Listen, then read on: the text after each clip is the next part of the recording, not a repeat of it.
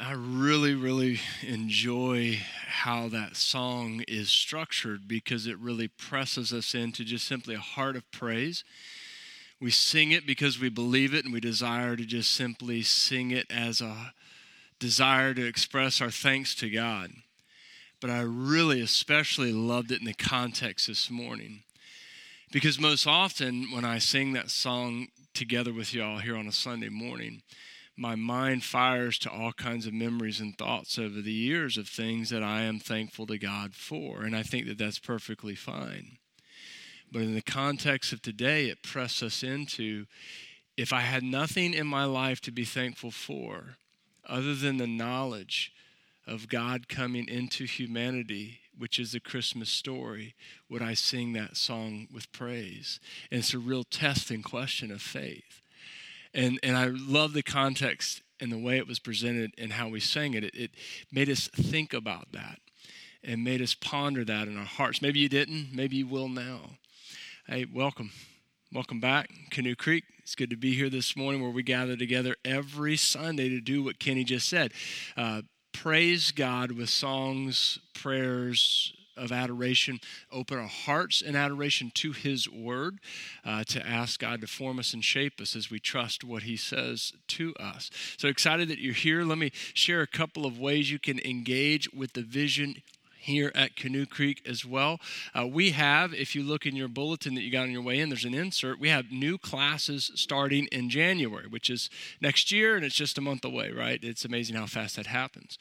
And I'm excited about this because we have our second core class, which is looking at the divine. If you are starting to pick up on this, and you're going to catch up with this, over a 2-year, 24-month period, which has already started, we are designing and preparing 6 core classes. These 6 classes are going to then have workbooks that will be designed that are beautiful and excellent to help guide people. The class structure is designed that you just don't show up and somebody tell you something, but you're prepared before you show up. So you have skin in the game of becoming a disciple. And this is a part of our all-in vision. This is something Wendy has already begun to walk out. These 6 classes are core content that we believe every Christian should know, no matter whether you're mature and you just need to be refreshed and reminded of it, or you're just new in the faith, that we want people over the course of whatever it may take. It may take 24, 36, 48 months, but people will go through these classes and desire to go back to them or maybe go back to one specific one and grow in their knowledge of Christ. So we're excited about this, and we're excited this our all-in vision already walking itself out. In addition to that, we're excited to have an elective this January, which is Parenting Through the Phases. Our very own Carrie Haskett, children's minister, will be teaching this class. It's something that she rotates in as often as she can. It is a great parenting class. So some great opportunities for you. You're going to want to register. I guarantee you, it's going to fill up. I can already tell you that. And if you don't like technology, just grab one of the Connect cards on the seat pockets in front of you, put your name, your email, your phone number. You may not have an email if you don't like technology. Just give us what you got and say, I want to register for XY class. Put it in the giving boxes on your way out. We're excited to have those opportunities to grow for you. In addition to this, we have our holiday and Christmas services coming up, so keep this on your mind. Christmas Eve, there's 2, 4, and 5:30. Sunday, Christmas morning, there's one service at 10:30. All 3 services are identical. You may choose to come Christmas Eve and Sunday morning. Great.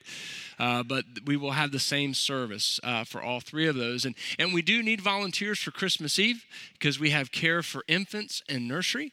And if you volunteer for one of those areas on Christmas Eve, remember, if you have elementary kids, they'll be in Kids Club. There's going to be a Kids Club just for volunteers' kids.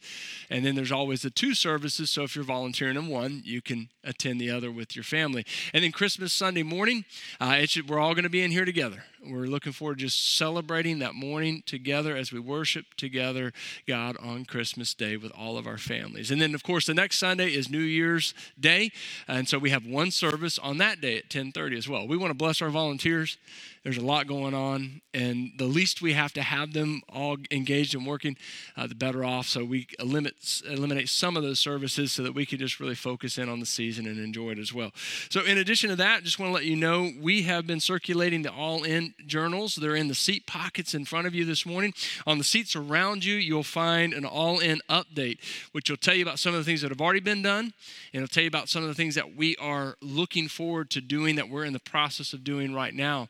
And, whether it's the generosity project that we did a couple weeks back, if you want to engage and financially support the vision, the financial commitment card is in there. You can help support the fact that we've provided 100 food baskets for people in our community. We provided all the Christmas child boxes that go around the world.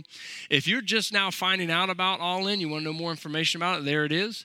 If it's something you've been looking at for a while and you're studying, hey, this is what the vision is for Canoe Creek over the next 5 years, and you're ready now to financially commit and go all in, great, the information's there. And some of us are able to give a year-end gift to help fund the vision that we have for what we're wanting to do over the next 5 years. It's great. All the information you need there to know what our vision is, to where we're going, and how we're getting there. We'd love for you to engage with that. So we are in this series called The Christmas Option. It was funny, some of my buddies and I, we meet guys all around the nation that are preachers every Wednesday. There's anywhere from 20 to 30 of us, and one of them asked this past week, so what are you guys preaching in December? And I just laughed and was like, is there an option, But this series is called the Christmas Option, because if you remember last week, we looked at the fact that sometimes we take the Christmas story and we make it what we want it to be, based on tradition. No, you can have all your traditions. It's great. Enjoy them, love them. Just don't make them God's word if they're not God's word. Or sometimes we just want the warm and fuzzies. We want to feel good about whatever it is that we want to feel good about. And so we kind of eliminate the hard stuff. And then what we do is we create for ourselves the Christmas option versus just simply letting God's word speak for itself and let us know what God would want us to know and trust that. And besides that, remember, I said this last week, I think I'm going to say it every week, some of the best things for us don't come out of the warm and fuzzy. They come out of the difficult. After all, eternal life in Christ, which is so essential, and our desire to be with God for eternity is made possible through the darkest and most difficult moment in the life of Jesus. His suffering and his death bring us eternal joy. And so when we skip over the things that aren't warm and fuzzy in the overall Christmas story, it can sometimes cause us to miss out on some of the greatest things and the greatest gifts. And so that's what we're looking at. And so I want to invite you to turn with me, Matthew chapter 1. Last week, we went to John's letter, 1 John, which doesn't seem like a Christmas story, but it was, as we saw. This week, we're jumping right into the Christmas story. You can't miss it, Matthew chapter 1. But I'm going to spare you. I'm not going to read the entire genealogy of Jesus. I'm probably going to be sparing myself, right? Trying to read all of those names.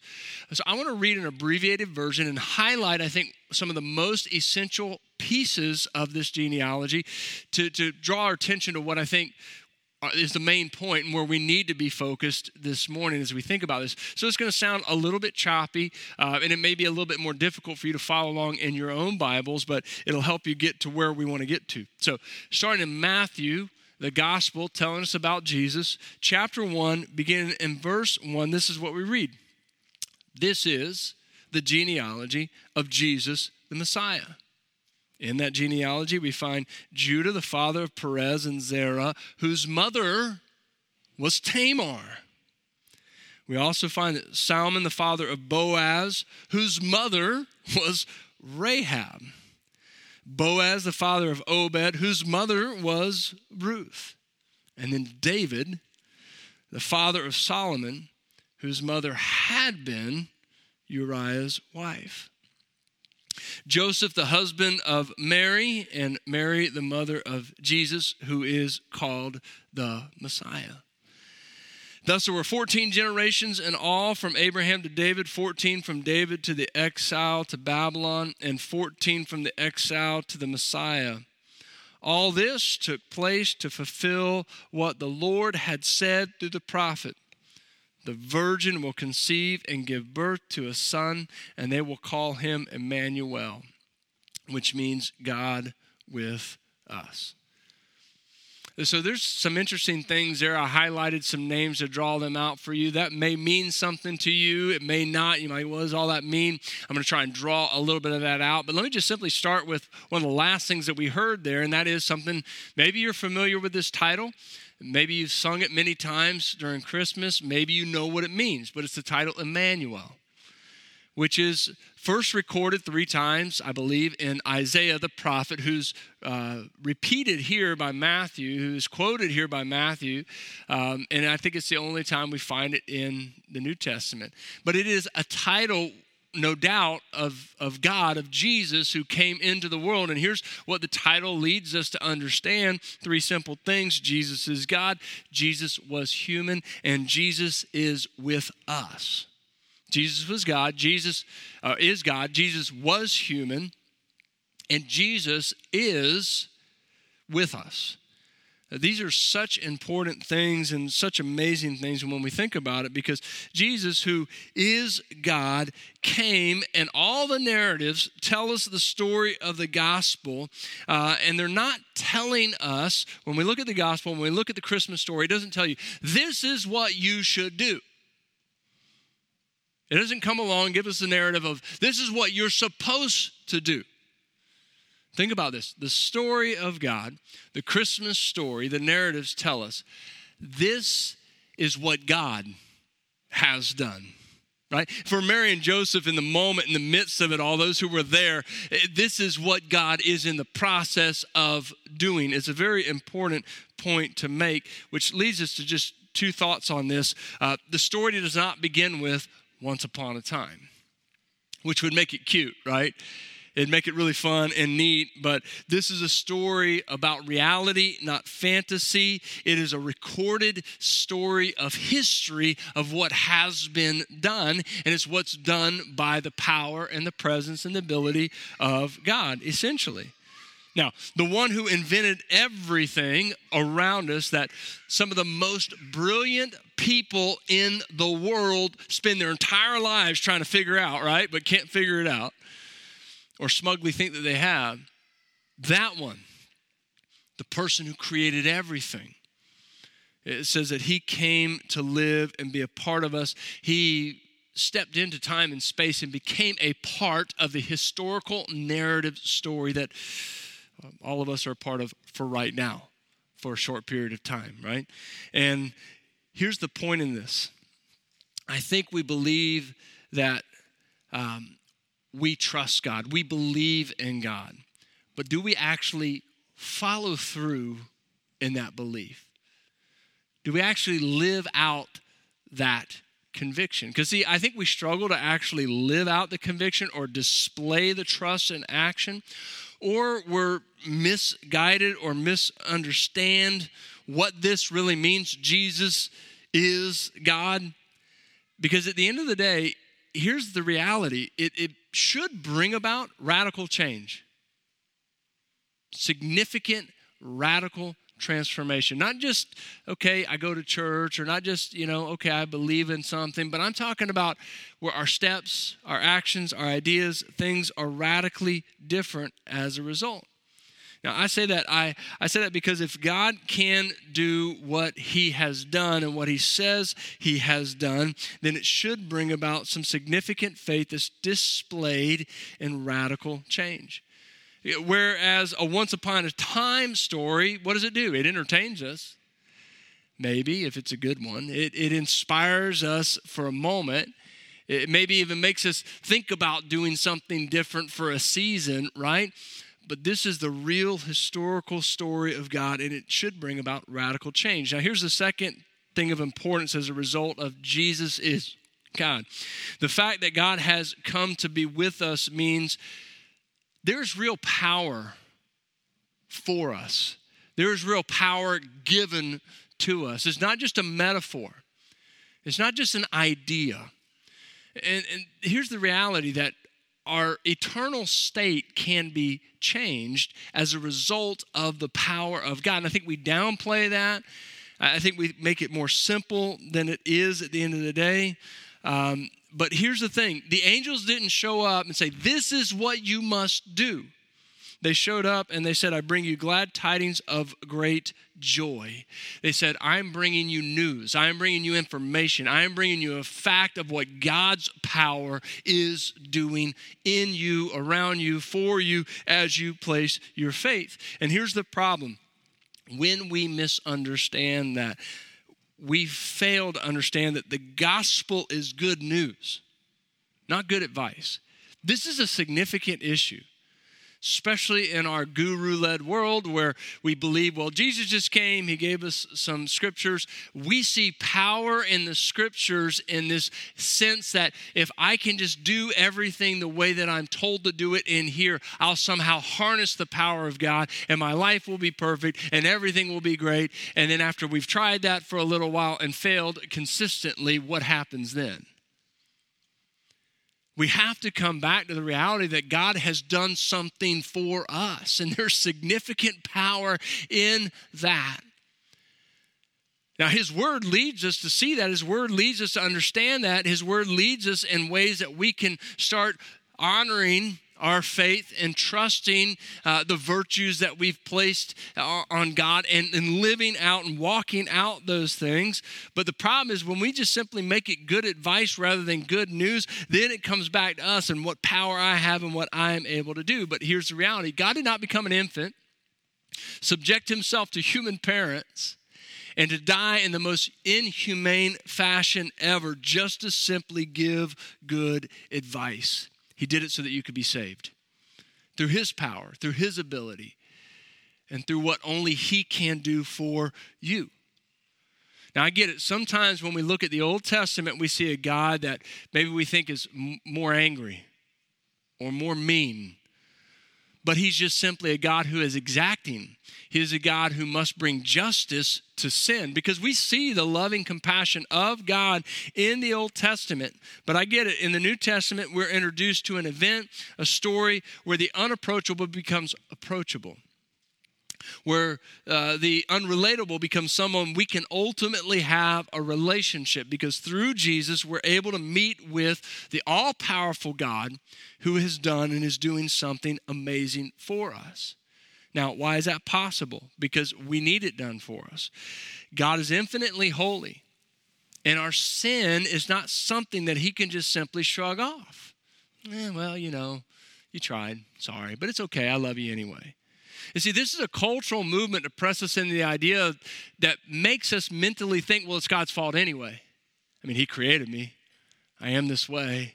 I did these things, so therefore He's responsible.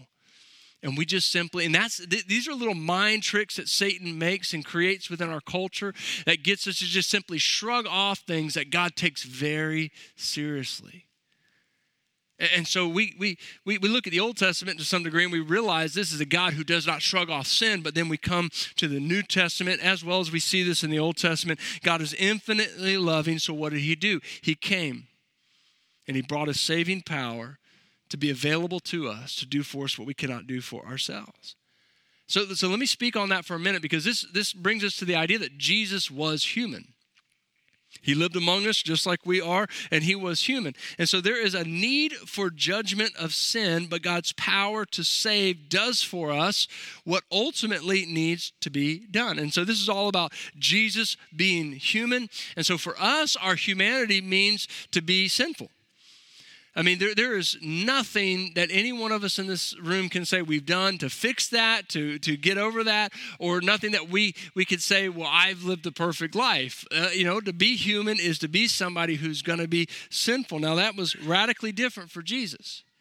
He was both human and He was God at the same time, but His family, wow, different story. Maybe you can relate to the family of Jesus. His family was perfectly human in every way. I mean, at the end of the day, I'm not going to give you all the little details, but like I said, the Christmas story does not begin with once upon a time. Rather, it begins with incest. It begins with prostitution. It begins with foreign people, adultery, and a cover-up story and murder. And it's all listed for us. I mean, listen, there is a good bit of Jerry Springer in the genealogy of Jesus. That's just the reality. There would be a great story there. Genealogies are resumes. And I don't know about you, but I guarantee you when you go into a job interview, you do not put on your resume what was put on the resume of Jesus. You don't go, oh, well, I'm good at this, but listen to all this stuff that's happened. Listen to what I did, and this is why I got fired from this job. You don't put that stuff there.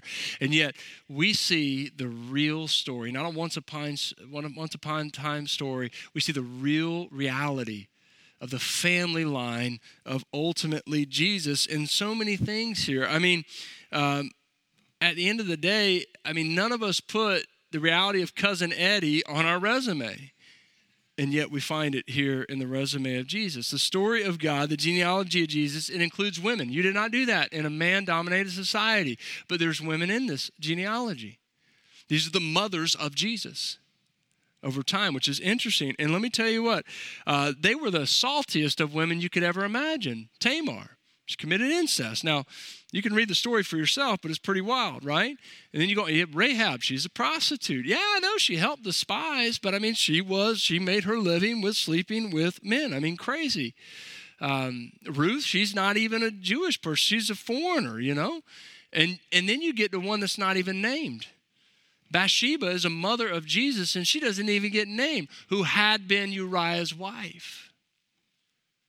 So at the end, to be honest with you, the name on this list that doesn't even stand out as the worst to me is a woman's name. It's David's name. And I get it. He was a man after God's own heart, but he was also a man who was sinfully flawed, significantly flawed. To the point, if you don't know the details of that, keep in mind, when in David's younger years, he was on the run because Saul the king wanted to kill him because he was jealous of him. And there were some men who surrounded David, and they were considered his mighty men. Here's what that meant.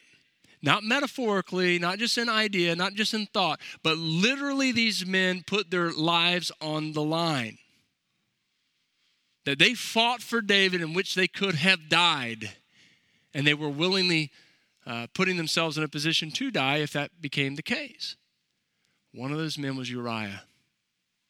Years later, when David became king, how did he pay back Uriah? He had an adulterous affair with his wife. When she became pregnant and he couldn't cover it up, he created a context in which Uriah was in battle and the soldiers withdrew so that Uriah would be killed. He created a conspiracy for murder. David is convictable big time in the court of law. And that's put in the genealogy of Jesus. These are his mothers, essentially. Here's the point in all of this. Even the best among us needs God's grace, and the worst among us cannot be kept from God's grace. Listen, if you're good at being good, great for you. I'll bake you a hero cookie one day, okay? Be careful not to let that become self-righteousness. And if you're good at being bad and it pains your heart and you are struggling and you desperately desire to change, know that God wants that for you. None of us are greater than a point in which we don't need his grace, and none of us are so bad that we cannot receive it. The humanity of Jesus' story, his true story, his family story, tells us that now in the power of Christ, prostitutes and kings sit together. Men and women, the moral and immoral. Every race of people sit down and everyone's the same. Everyone's equal. That's the power of the resume of Jesus. And while it's not painted with a once upon a time fantasy story, here's the reality. God knows who you are. God knows what you've done. He knows your humanity and all the sin, and yet he still says, I'm not ashamed of you. Hebrews 2:11, both the one who makes people holy and those who are made holy are of the same family. So Jesus is not ashamed to call them brothers and sisters. So let me press this just a little bit more before we move on. Because I think some people think, yeah, but you don't know me. Well, to be honest with you, the only people who know me are my covenant group, my wife, and my kids know a little bit. And that's just the truth. One of the names that we read first was the name of Judah, who was the son of Jacob. He became the father of Judah by deceiving his father, stealing a birthright, creating a bitter rivalry within his family through lies and deceit. And his deception led to the fracture of the family, the splitting up of him and his brother. And his brother turned against him. And essentially, he became a fugitive. But this also led to the path where he married Leah, who essentially became a mother of Jesus in this genealogy. And here's what it leads us to know. God can use our stupid, he can use our sordid, sinful humanity when we stop running and we start trusting the promises that he makes to us. So here, up to this point, you might be thinking, well, great, my life might be a Jerry Springer show, but God loves me, and the Christmas story tells me he has done something powerful for me. And that is a truth. But if you truly believe Jesus is God and that he came to be human, to save you, then the right response is faith. And faith requires our desire to engage in activity and demonstrate our desire to be with Jesus. That's one of the most important points here. If I believe without a doubt in faith Jesus is God, if I believe without a doubt Jesus became human in order to settle a problem that I've created because that's how much he loves me, here's the radical response in my transformation. I want to be with him. I want to know him. I want to be known by him. And I want to bring him into every situation knowing he is with me in everything that I say and everything that I do, or desiring for him to be with me in everything I say and do, because I want him to transform my thoughts and my actions and my attitudes in that moment in how I live. When we ask, what's the application, it gets a little tough, okay? Because here's the reality. The life of faith that desires Jesus requires bravery. If you want Jesus to be with you, which is what the right response of faith is, it requires courage. It requires courage in so many different avenues, moments, situations throughout my daily life, with my family, in decisions that I make and actions that I ultimately take. And here's the first step of courage that all of us have to take. We have to admit, I'm a failure. I'm a sinful person. And it might even be that I'm a sinful person who for years have been following the Christian faith, trying to absolve myself of my sins. And I'm coming to a place where I realize that only God has the power to do that. And you might be in a position where you're being saved from your own religion, which is kind of an interesting thought, and it's a reality in God's word. But the mission of Jesus is simply stated in Matthew 1:21. She will give birth to a son, and you are to give him the name Jesus, because he will save his people from what? Their sin. He'll save you from your sin. So God among us is a terrifying reality when we think about it. And we come face to face, what? With our sin. The holiness of God, the life of Jesus, Jesus who is God, who was human, brings us face to face with the reality that he was perfect in every way. And yet I look at my life and I see that I'm not that way. And God being in the presence of me when I am sinful is a terrifying reality. But God who loves, who lives with us, is to save us from that fear, because he has solved for us what only he can do. But there's only one way that you can receive that in your life, and it's for some of us to come to the very bottom of the barrel, maybe even under the barrel, before we finally realize what I desperately need in my life is to accept and admit that Jesus is the only way to the Father. He is the only one who puts me in relationship with the Father. It's love that brings us to admit that we're sinful, because it's love that is what God uses, what Jesus used to manage the difficulty of being in this world and going through what he ultimately had to go through as well. Listen, you have to have courage to accept rejection as well. This isn't something I think we deal with as much in our culture. We can be made fun of. We can be called intellectually stupid. You name it, all the way down the line. But it's not as much when, let me just put it this way. When people talk about being persecuted as a Christian within our culture, it makes me cringe a little bit because I know and talk to people. I just had a Zoom conference with Judah Tengshing in Myanmar this past week, and I know from stories of what real persecution looks like, and it's not something we typically see within our culture and the freedoms that we ultimately have. But just like Joseph and Mary had to choose rejection to be with Jesus, you're going to have to make that same choice, which takes courage. I mean, Joseph has an angel come to him, and the angel says to him, no, you can trust this woman. She's not sleeping around.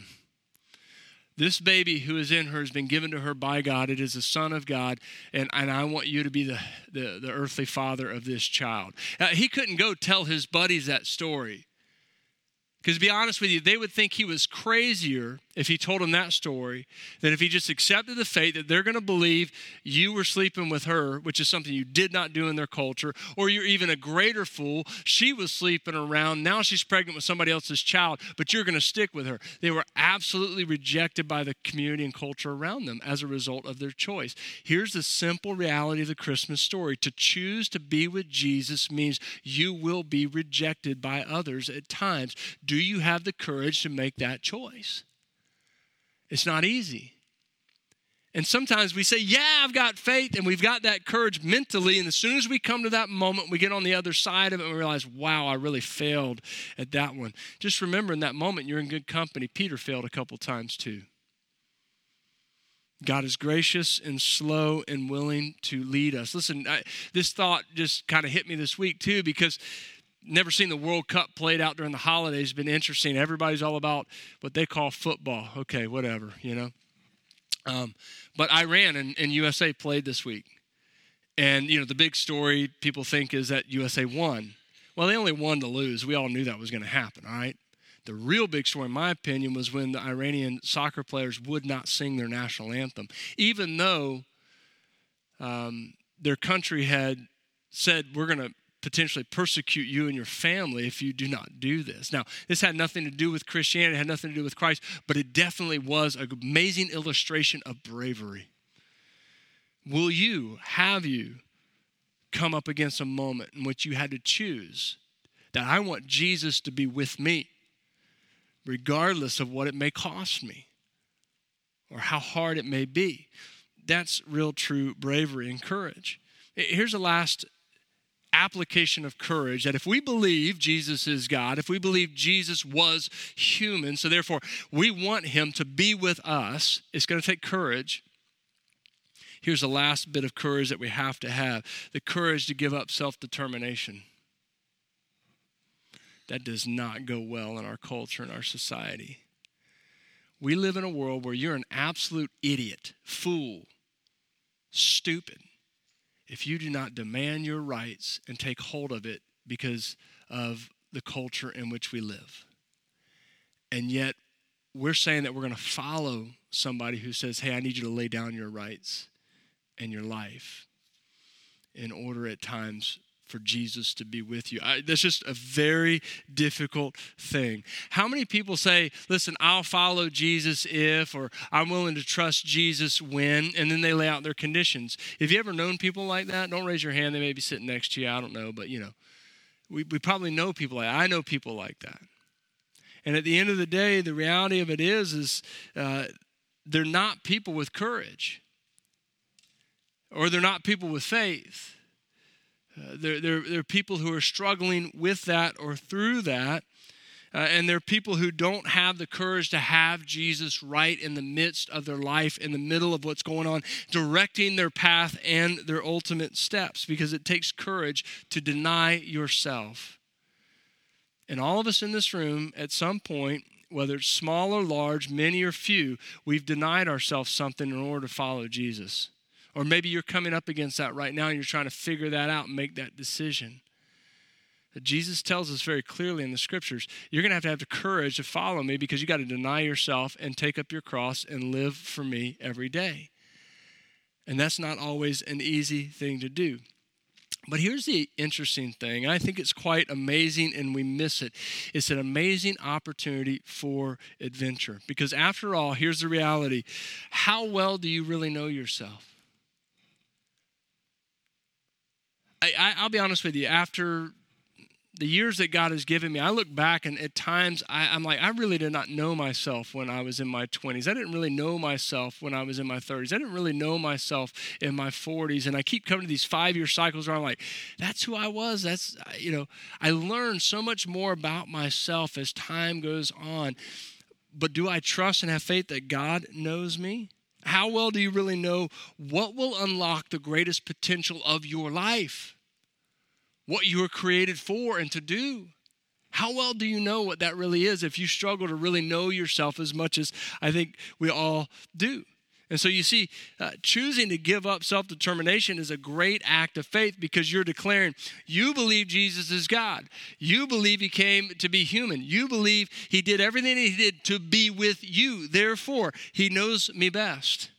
He knows what I was made for. He knows what will fulfill and bring joy into my life and bring me to the greatest point of the purpose for which I was born. When we actually start letting go of self-determination so that Jesus guides our steps, we are actually living out faith to where we're saying, I believe he has got the greatest adventure in mind for me, and he has got the greatest idea of what I should be doing with my life. And he puts us right in that moment. And it's a true act of real faith. Think about it this way.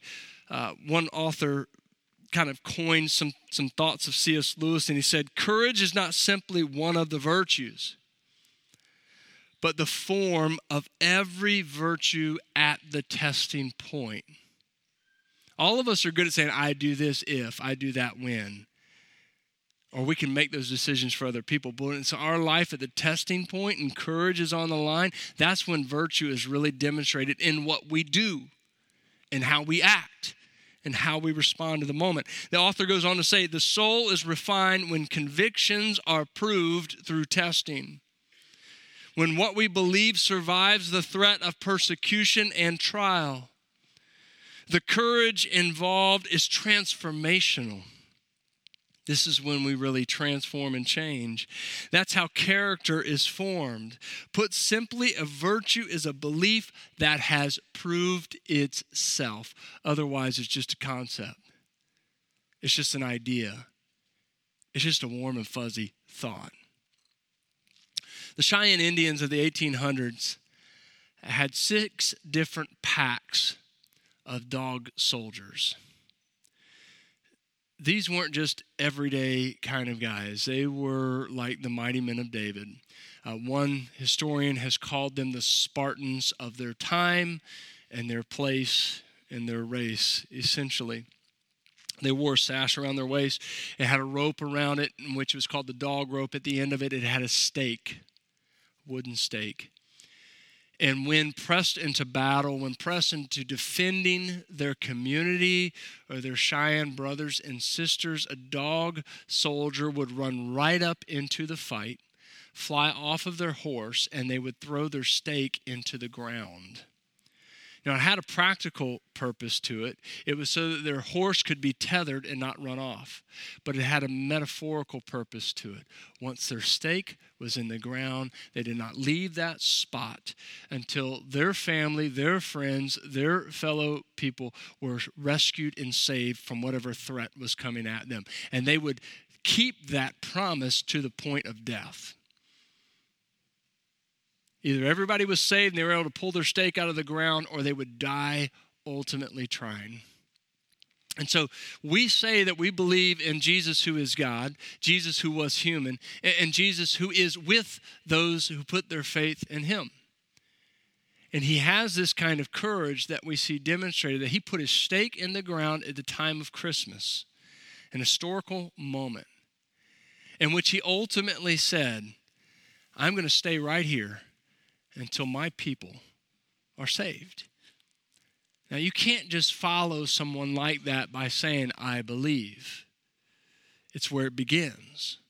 But where it leads us is to become the same kind of person who puts their stake in the ground and says, I'll do whatever it takes to deny myself, to be with Jesus, whatever courage it takes, because he is with me and I want to be with him.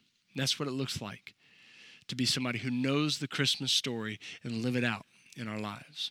Let's pray. Father, we're grateful for this time, this opportunity to read and study your word. We're thankful that you did not redact the story of your son, Jesus, that you gave us everything, even the things that we typically don't want to see in a story because it's not warm and fuzzy. So help us just accept it, to receive it, to be excited about it, and to learn from it, and to grow from it, and to realize that what you do in your story is you give the opportunity for those of great royalty as well as those of the slums in terms of grace to dine together and to live among each other as equals. We are so grateful, Father, that all of us need your grace so that it forms and shapes our hearts to trust in your promises. And anybody who desires to see you and trust you and understand the gospel story will never be denied your grace. You're a great Father who loves us. Help us to live in such a way that we demonstrate our desire for that love to be with us in everything that we do and everywhere that we go. Father, as we take this opportunity this morning to continue in praising you, we ask that you would continue in shaping and forming our hearts. That even when we struggle in seasons of life through various things that are hard, our faith continues to grow to know, Lord, what you've done. And as a result, it changes who we are. We pray this in Jesus' name. Amen.